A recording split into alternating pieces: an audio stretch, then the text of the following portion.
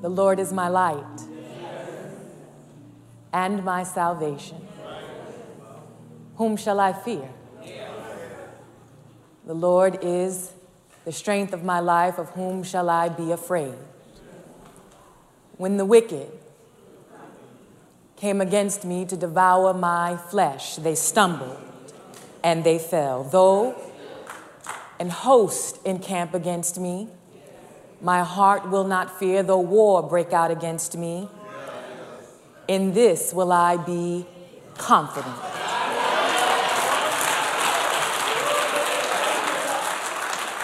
One thing have I desired of the Lord, and that will I seek after, that I may dwell in the house of the Lord all the days of my life, to behold the beauty of the Lord and to inquire in God's temple.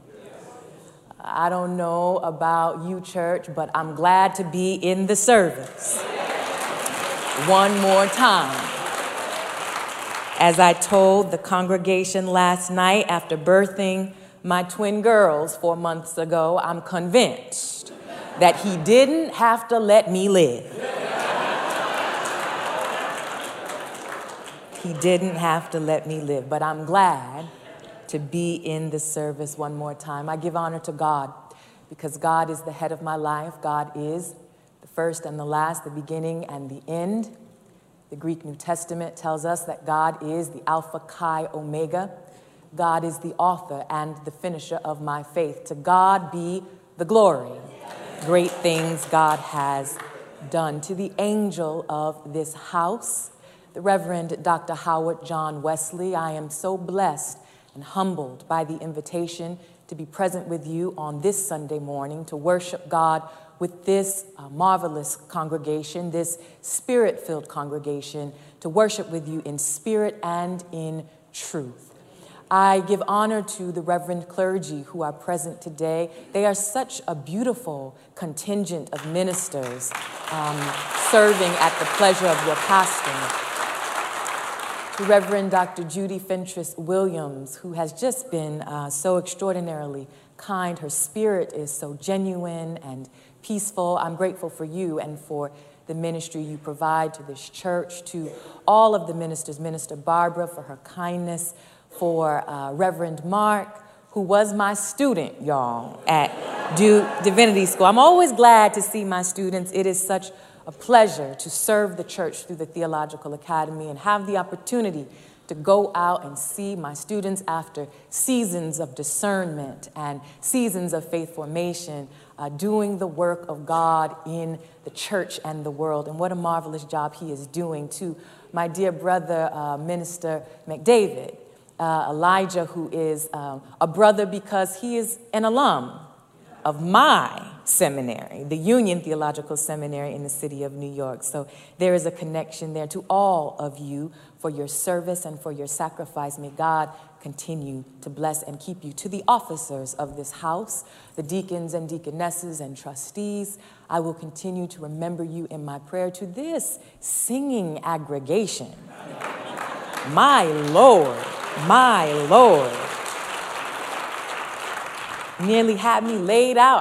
I'm not able to preach after hearing that singing. We don't even need a sermon, but I'm going to try my best to all of the members of this old ship of Zion. You know, I'm a minister out of the Abyssinian Baptist Church, where I was licensed and ordained, and certainly still continue to hold my membership there, even as I now serve at Yale Divinity School. But there's not too many churches that can beat us in age. We are an old church. But this church, I believe, 1803 versus Abyssinians 1808. This is indeed an old ship of Zion. And to all of the members here, and to all of the friends of the body of Christ, I greet you this morning as I would any other, in the name of the Creator, the Christ, and the Holy Ghost. Good morning. Our scripture is taken from the New Testament. It is taken from the Gospel according to Mark.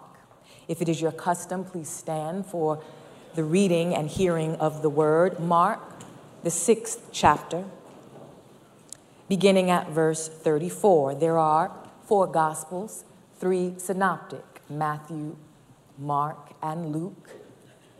But Mark is the oldest of them all. Mark, the 6th chapter, beginning at verse 34. I'll be reading this morning from the New Revised Standard Version of the text. It reads on this wise.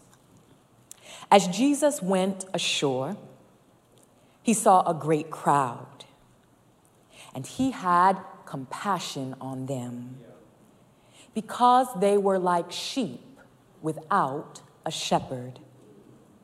And Jesus began to teach them many things. When it grew late, his disciples came to him and said, "This is a deserted place, and the hour is now very late. Send them away so that they may go into the surrounding country and villages and buy something for themselves to eat." But Jesus answered them,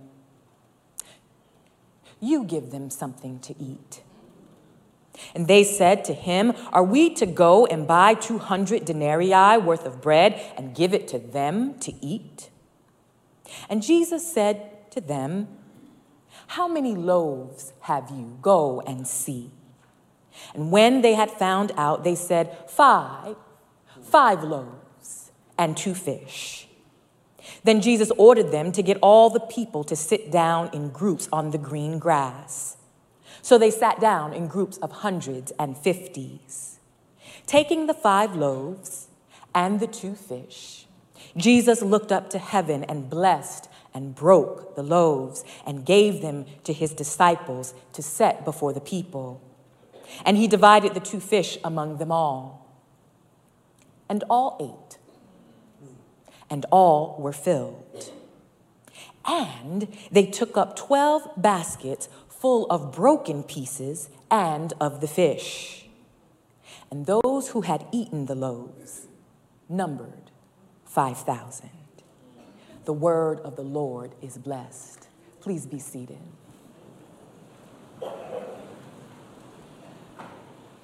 Shall we pray?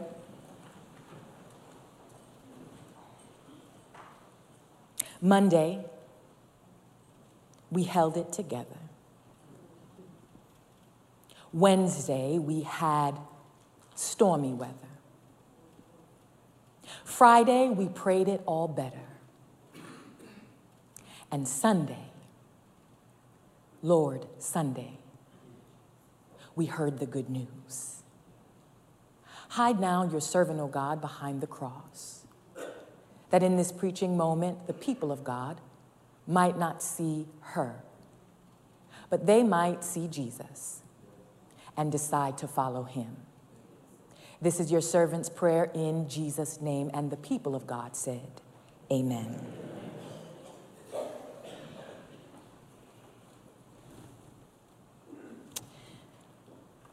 I'd like to speak with you very briefly this morning on the subject, Mission Impossible. Mission Impossible. Well, what is the mission?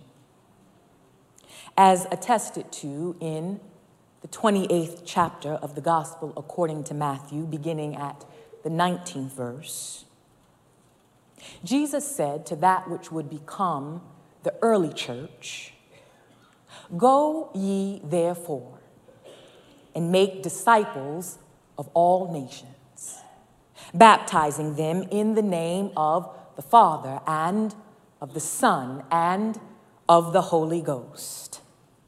And in light of this assignment that Jesus himself has set before the church and the harsh realities of our time, it might appear at first glance that the mission for which we, the church, has been commissioned is impossible.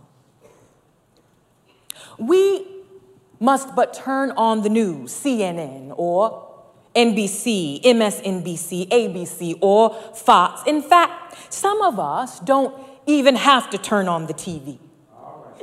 We can just walk outside to see what kind of night it really is for black people in America and for poor people beyond racial distinctions, even though black people are the disproportionately poor, not only in our own neighborhoods, in our state, in our nation, but black people are the most economically and socially disenfranchised people in the world.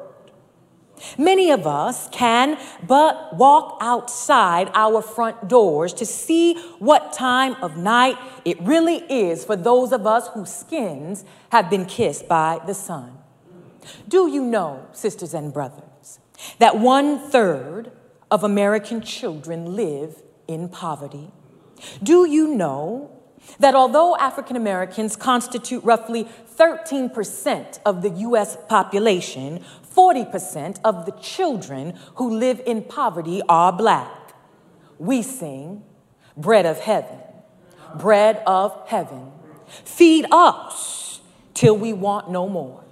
But we are surrounded by hungry children who do not have enough food to eat in a nation that produces enough food for every person to have 3 square meals per day and 2 snacks.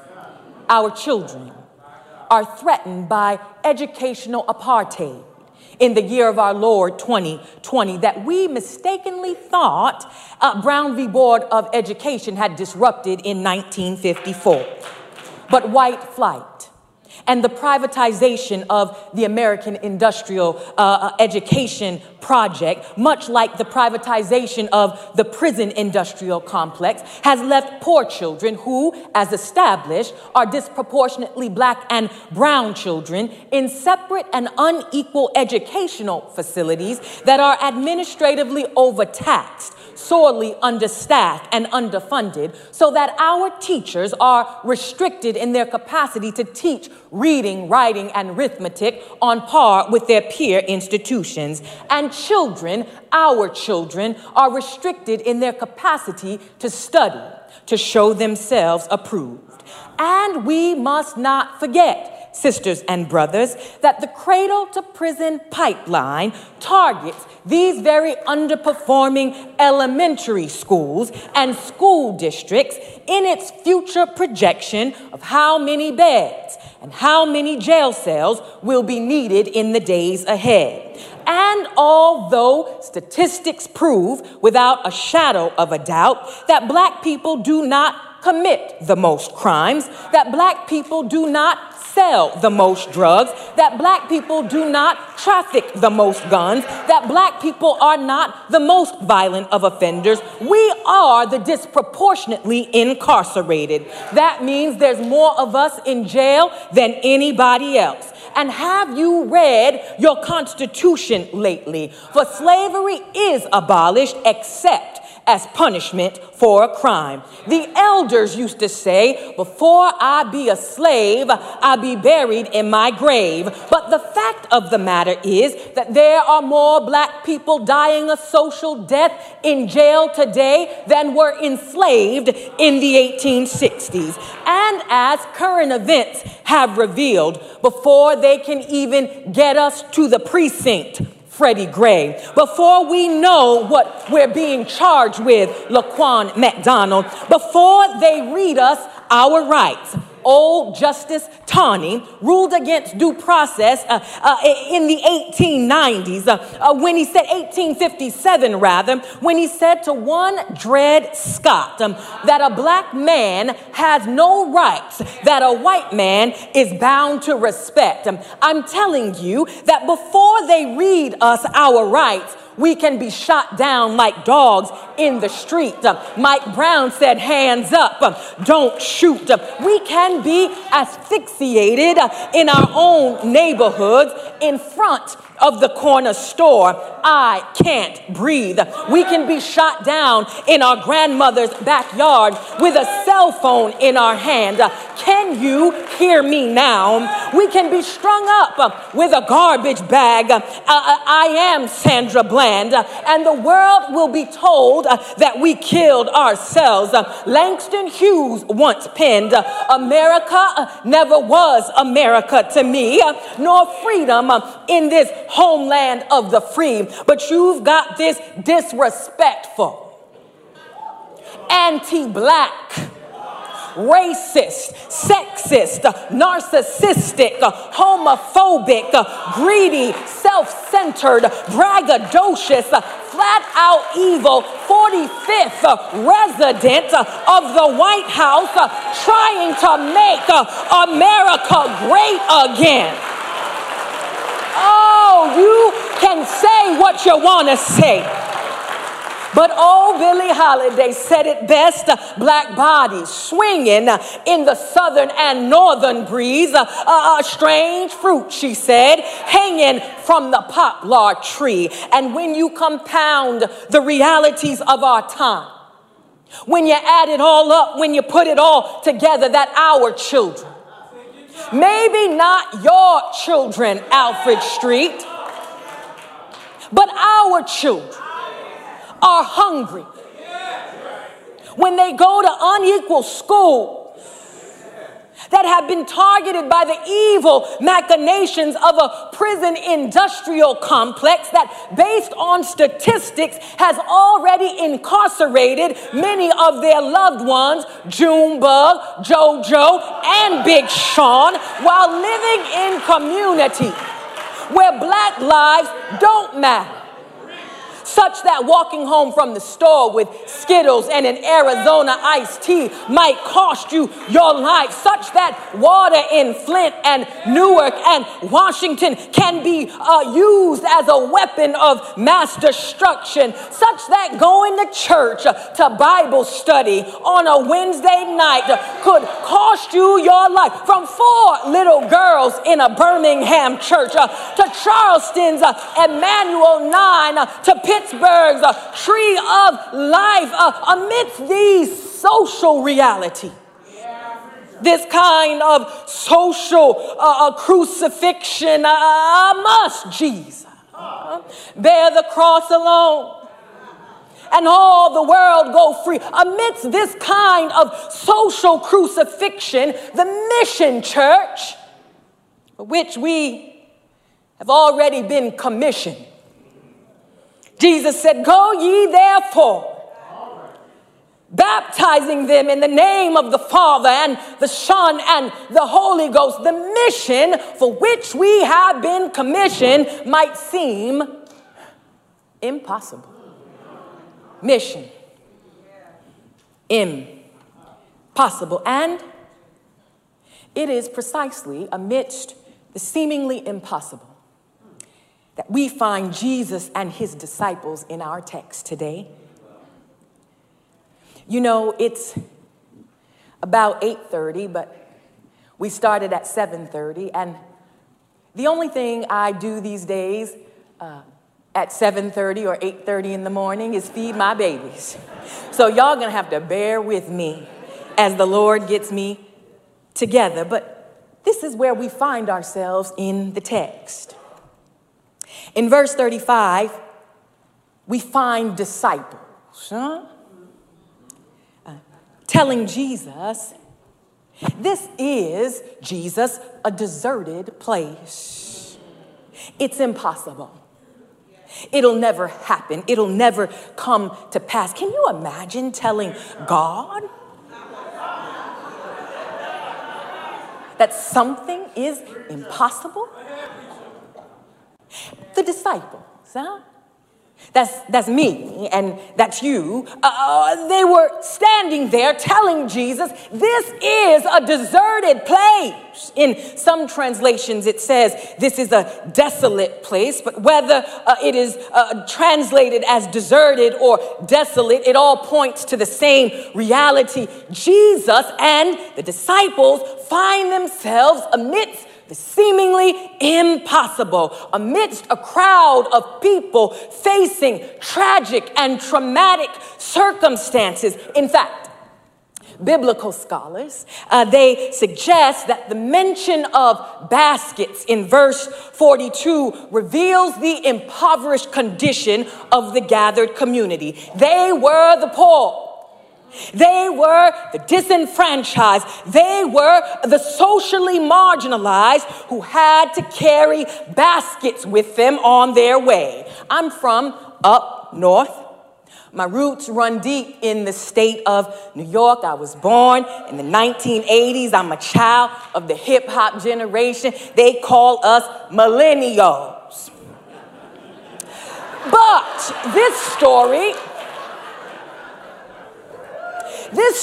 reminds me of the stories my grandma Shirley and my grandpa Pete would tell me about traveling in the Jim Crow South. Some of y'all remember when black people would not be served at a rest stop, when black people could not stay at just any hotel. Before you went on your way, you had to wrap your fried chicken and your white bread in a wax paper and pack it up in a brown paper bag. Don't act all sedity, Alfred Street. Some of y'all still packing your fried chicken and your white bread and your canned soda.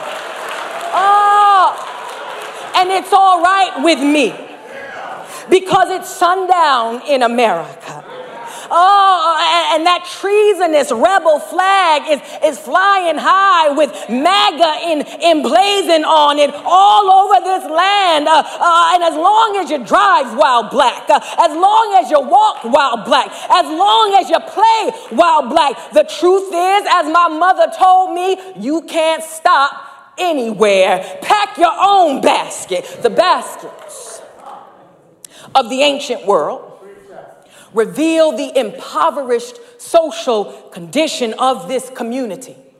Jesus and the disciples find themselves in a deserted place, a desolate place, a depressed neighborhood, a disconsolate community. And although none of us were there, we weren't in Ferguson, we weren't maybe in Baltimore, we weren't in Staten Island, we weren't in Cleveland, we weren't in Durham, we weren't in Charlotte. Maybe, as we like to say, we have food on our table and we have clothes on our back and we woke up with a reasonable portion of health and strength. Maybe we weren't in that desolate place. But most of us know what it feels like to be down.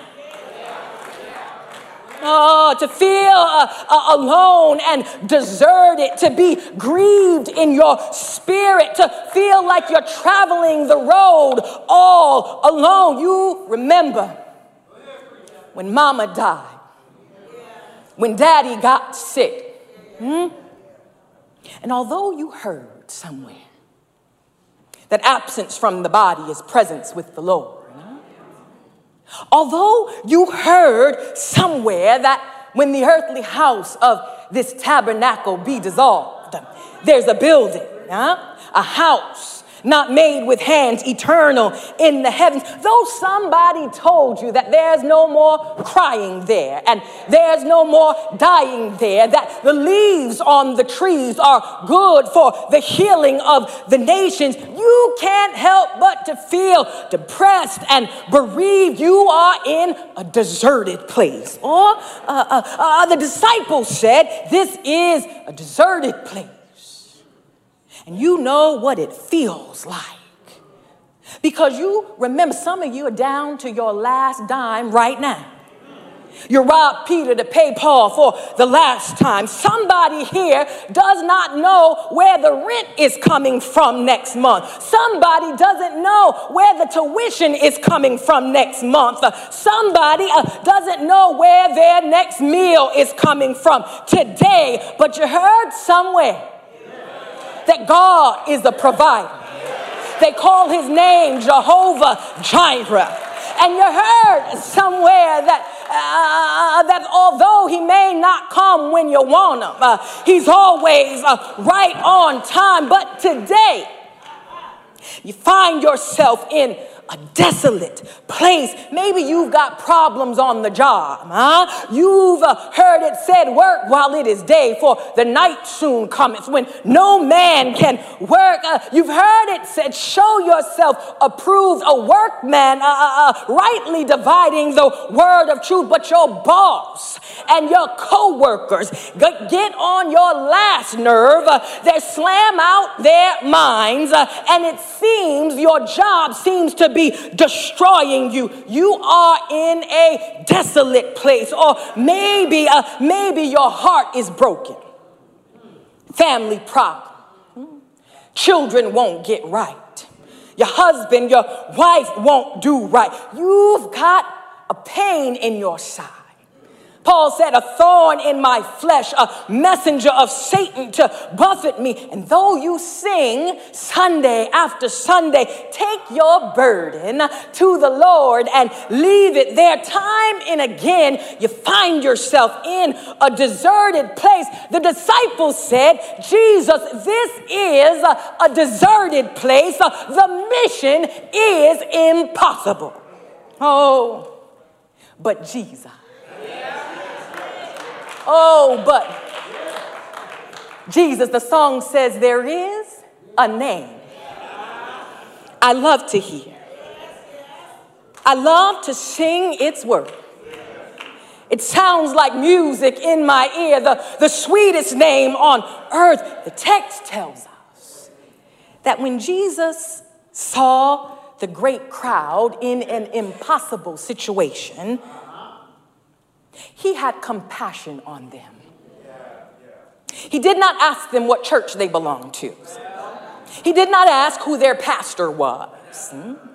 He did not ask if they had been born again. He did not require them to say the sinner's prayer. He did not exhort them to lift up holy hands. He did not instruct them to come to the front of the church and confess their sin. No, all the Bible says is that he had compassion on them.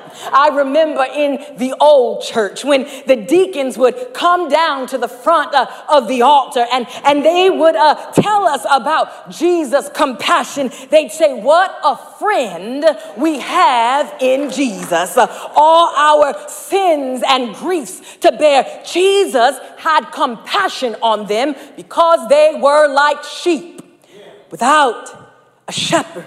In other words, no one cared about the condition they were in. But Jesus knew. Jesus knew, as did Nat Turner. Jesus knew, as did David Walker.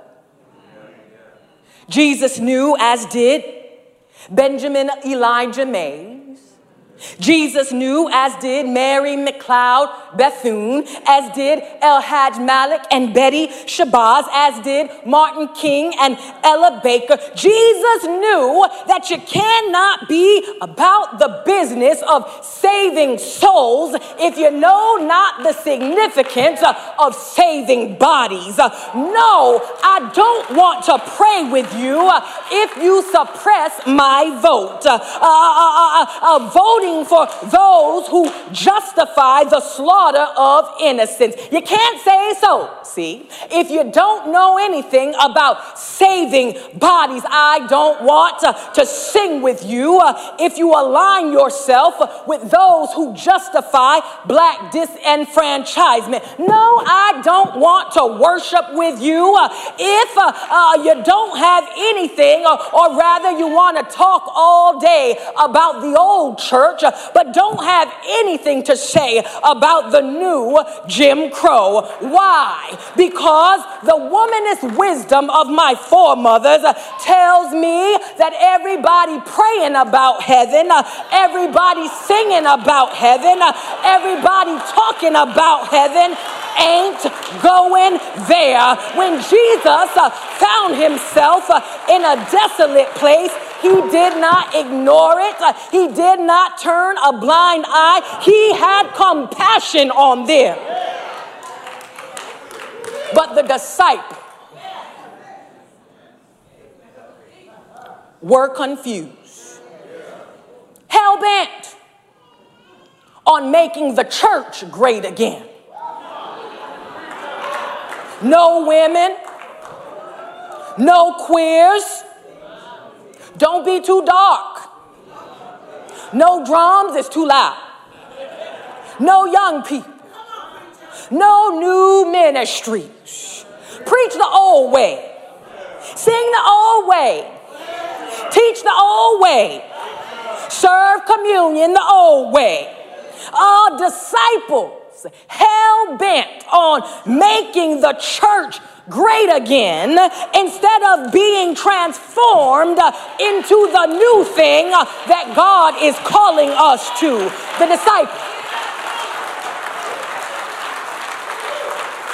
The disciples spent all their time, all their waking hours with Jesus. The disciples who, when Jesus would ask, "Who do you say that I am?"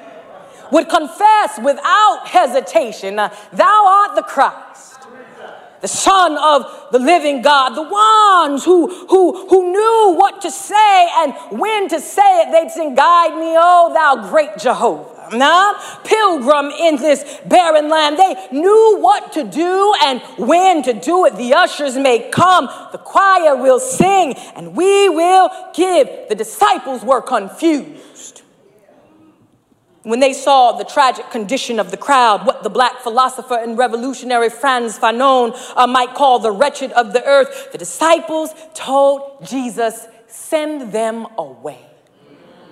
There's nothing we can do for them. They need too much, and we don't have enough to give. They're too dirty. The mission, Jesus, is impossible. They're too bored. The mission, Jesus, is impossible. They're too common. The mission, Jesus, is impossible. Their music is too loud. The mission, Jesus, is impossible. Their language is too profane. The mission is impossible. Their pants sag too low. The mission is impossible. Her skirt is too short. The mission is impossible. This is a deserted place, Jesus. Send them away." The disciples can be devilishly mean.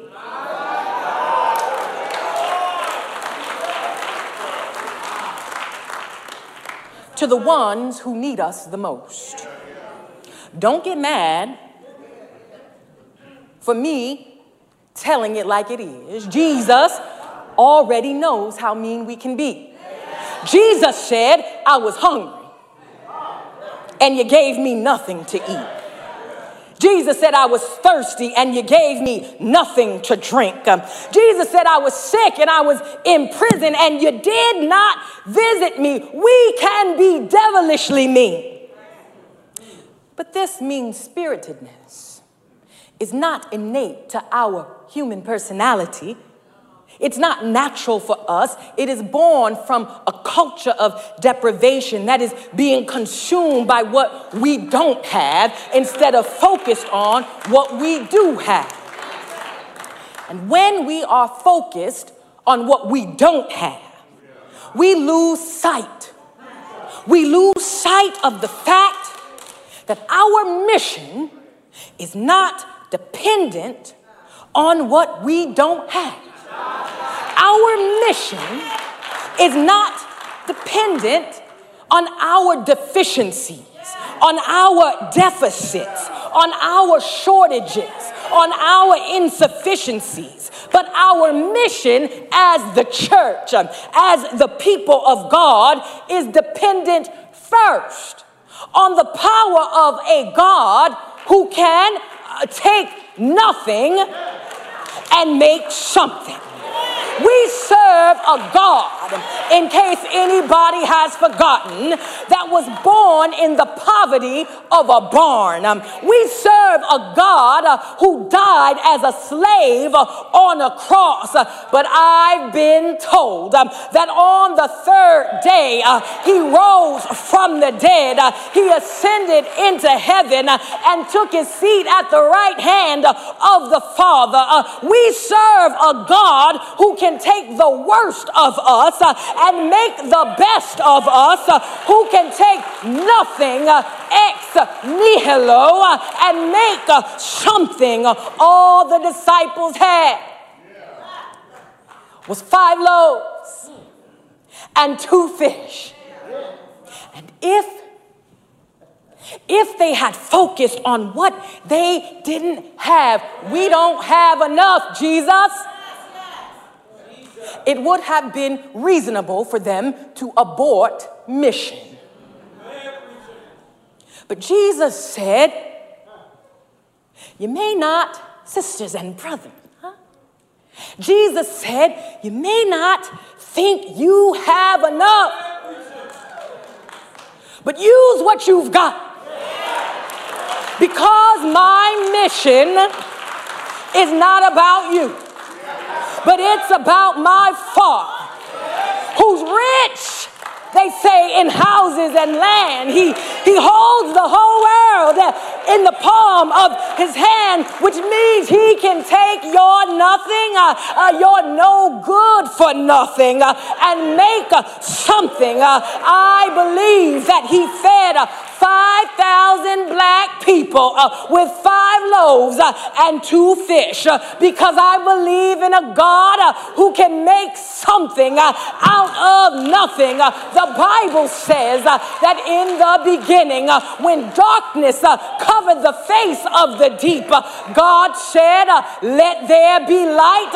In the Latin, God said, fiat lux, and there was light. We serve a God who scoops up dirt, breathes the breath of life into it, and fashions his own image in the world. Let us make humankind in our own image, black and white, male and female, gay and straight, fat and skinny, rich and poor, ugly and pretty. We serve a God who can make something out of nothing, which is why I believe against all odds that the mission for which we have been commissioned is possible. For what is impossible for man is possible with God. Well, somebody's asking.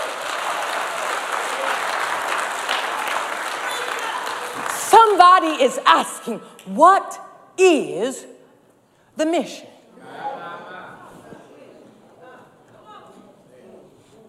Jesus said, go ye therefore,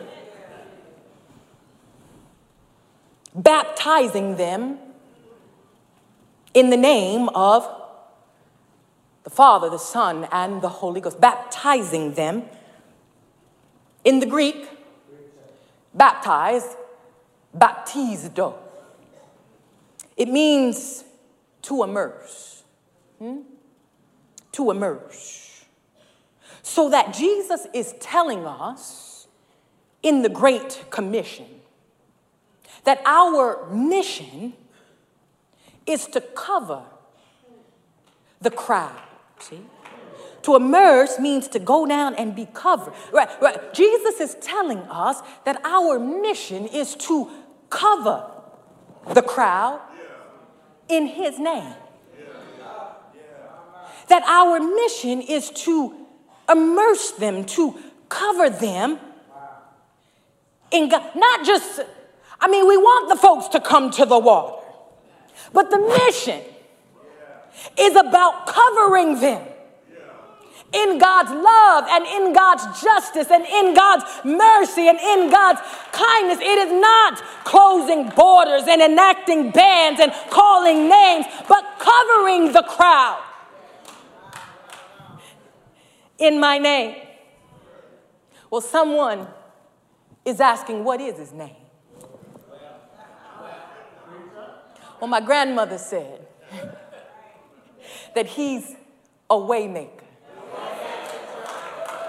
She said he's a heart fixer, that he's a mind regulator. What is his name? She said he's a bridge over troubled water. She said he's a doctor in the sick room and a lawyer in the courtroom. What is his name? She said he's a mother to the motherless and a father to the fatherless and a friend to the friendless. What is his name? They call him the lily of the valley. They call him the bright and morning star. They call him wonderful counselor, the mighty God.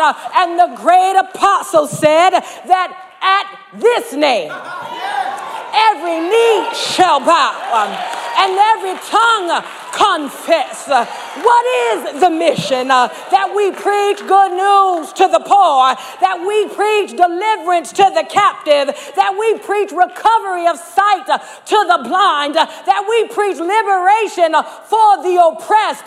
All of it in the mighty name, in the strong name, in the holy name, in the matchless name, in the awesome name, in the powerful name, in the wonderful name of Jesus, like Jesus. I'm watching my time, and I'll be through.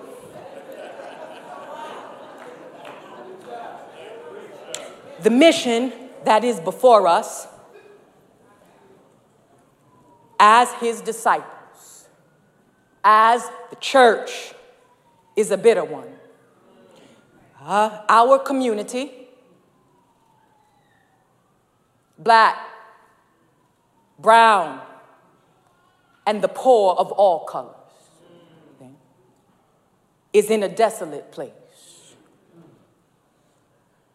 Our sisters and brothers, black, brown, and poor of all colors, at home and abroad,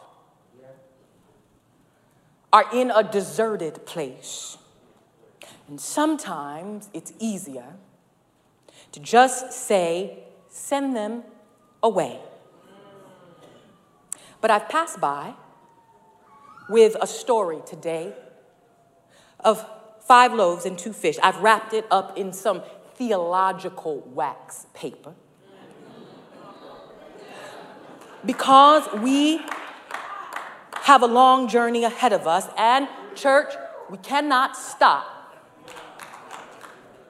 until we get there. Let me tell you, you all have heard this story before. It's of, you've heard it before in some form or fashion, but some of you have heard it before. I'm going to tell the story again because it's an important story to tell. When I was a young minister, I was on the visitation circuit. And one Wednesday evening, I remember it was a Wednesday because Law and Order was on, and I wanted to stay. That's when it was on Wednesday. Now it's on Thursday. Who got time for that? But anyway, Law and Order was on, and I wanted to stay home. I wanted to watch Law and Order, but I remember I had to go and do my visitation. Anyway, I ended up at the nursing home to visit Mother Smith. Mother Smith had been my Sunday school teacher, and Mother Smith was now aged and infirm. She was in the nursing home by herself. I wanted to watch Law and Order. It was a Wednesday. But I found myself in the nursing home, and when I got up to the day room, I saw Mother Smith sitting by the window. She was in her wheelchair. She was bent over, and she had her head bowed. I went over to Mother Smith and I said, hey, Mother Smith, at that time I was Reverend Marshall. I said, it's Reverend Marshall. How are you doing today? And Mother Smith said, well, the doctors tell me that is not looking good. She said, the doctors said that my heart is failing and my kidneys are in trouble. She said, I got sugar, baby, and it's not going so well. The doctors say there's nothing more they can do for me. Things look pretty near impossible.